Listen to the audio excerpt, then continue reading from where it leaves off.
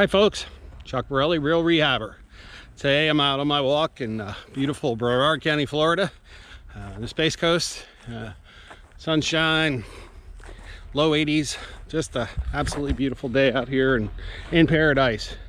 Today I want to talk about what's going on in our local market and with the coronavirus. As you've seen some of my other videos, you know we mostly do single family homes, do renovations, flips. So what actually drives the real estate market? Well, is actually the flow of money. In other words, the ability to borrow capital to buy houses or commercial real estate or whatever it is wherever it is you're buying or you're selling. Right now, that has not been affected. We still have low interest rates. Banks are lending. Plenty of people still have jobs and good credit to buy inventory, and so we are still selling. So unless there's an interruption in the flow of money, we're not going to see 2008, folks. It just isn't happening. I think we're going to see things return to normal within, I'd say, a year, maybe 18 months. A lot of sellers pulled their houses off the market because they didn't want folks going in their homes, which I can understand, especially folks without a medical background, or they don't know, the fear of the unknown, and that's just something that happens. Anyway, so that created an even greater housing shortage. We went into this with a housing shortage, then people pulled houses off the market.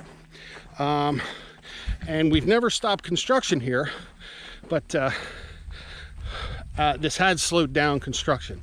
It takes longer to get permits, processing through county offices that are closed, less people working, supply chains have been slowed down, so we're building less houses, again adding to the lower supply of homes, and we still have a great demand. When we shut down the economy, it was only 25% of our economy, give or take, and many people are still working, and those jobs are coming back online. We're still selling homes here. People are still buying, houses are still going under contract. But right now we're still in a very strong seller's market. People have to compete for homes. Things will start improving over the next year. The recession that we're in, naturally we're in a recession because people came off their jobs, but people will be going back to those jobs, many of those jobs. Demand is still high, and if you're waiting for a really cheap house to come on the market in a few months, I don't think that's going to happen for you.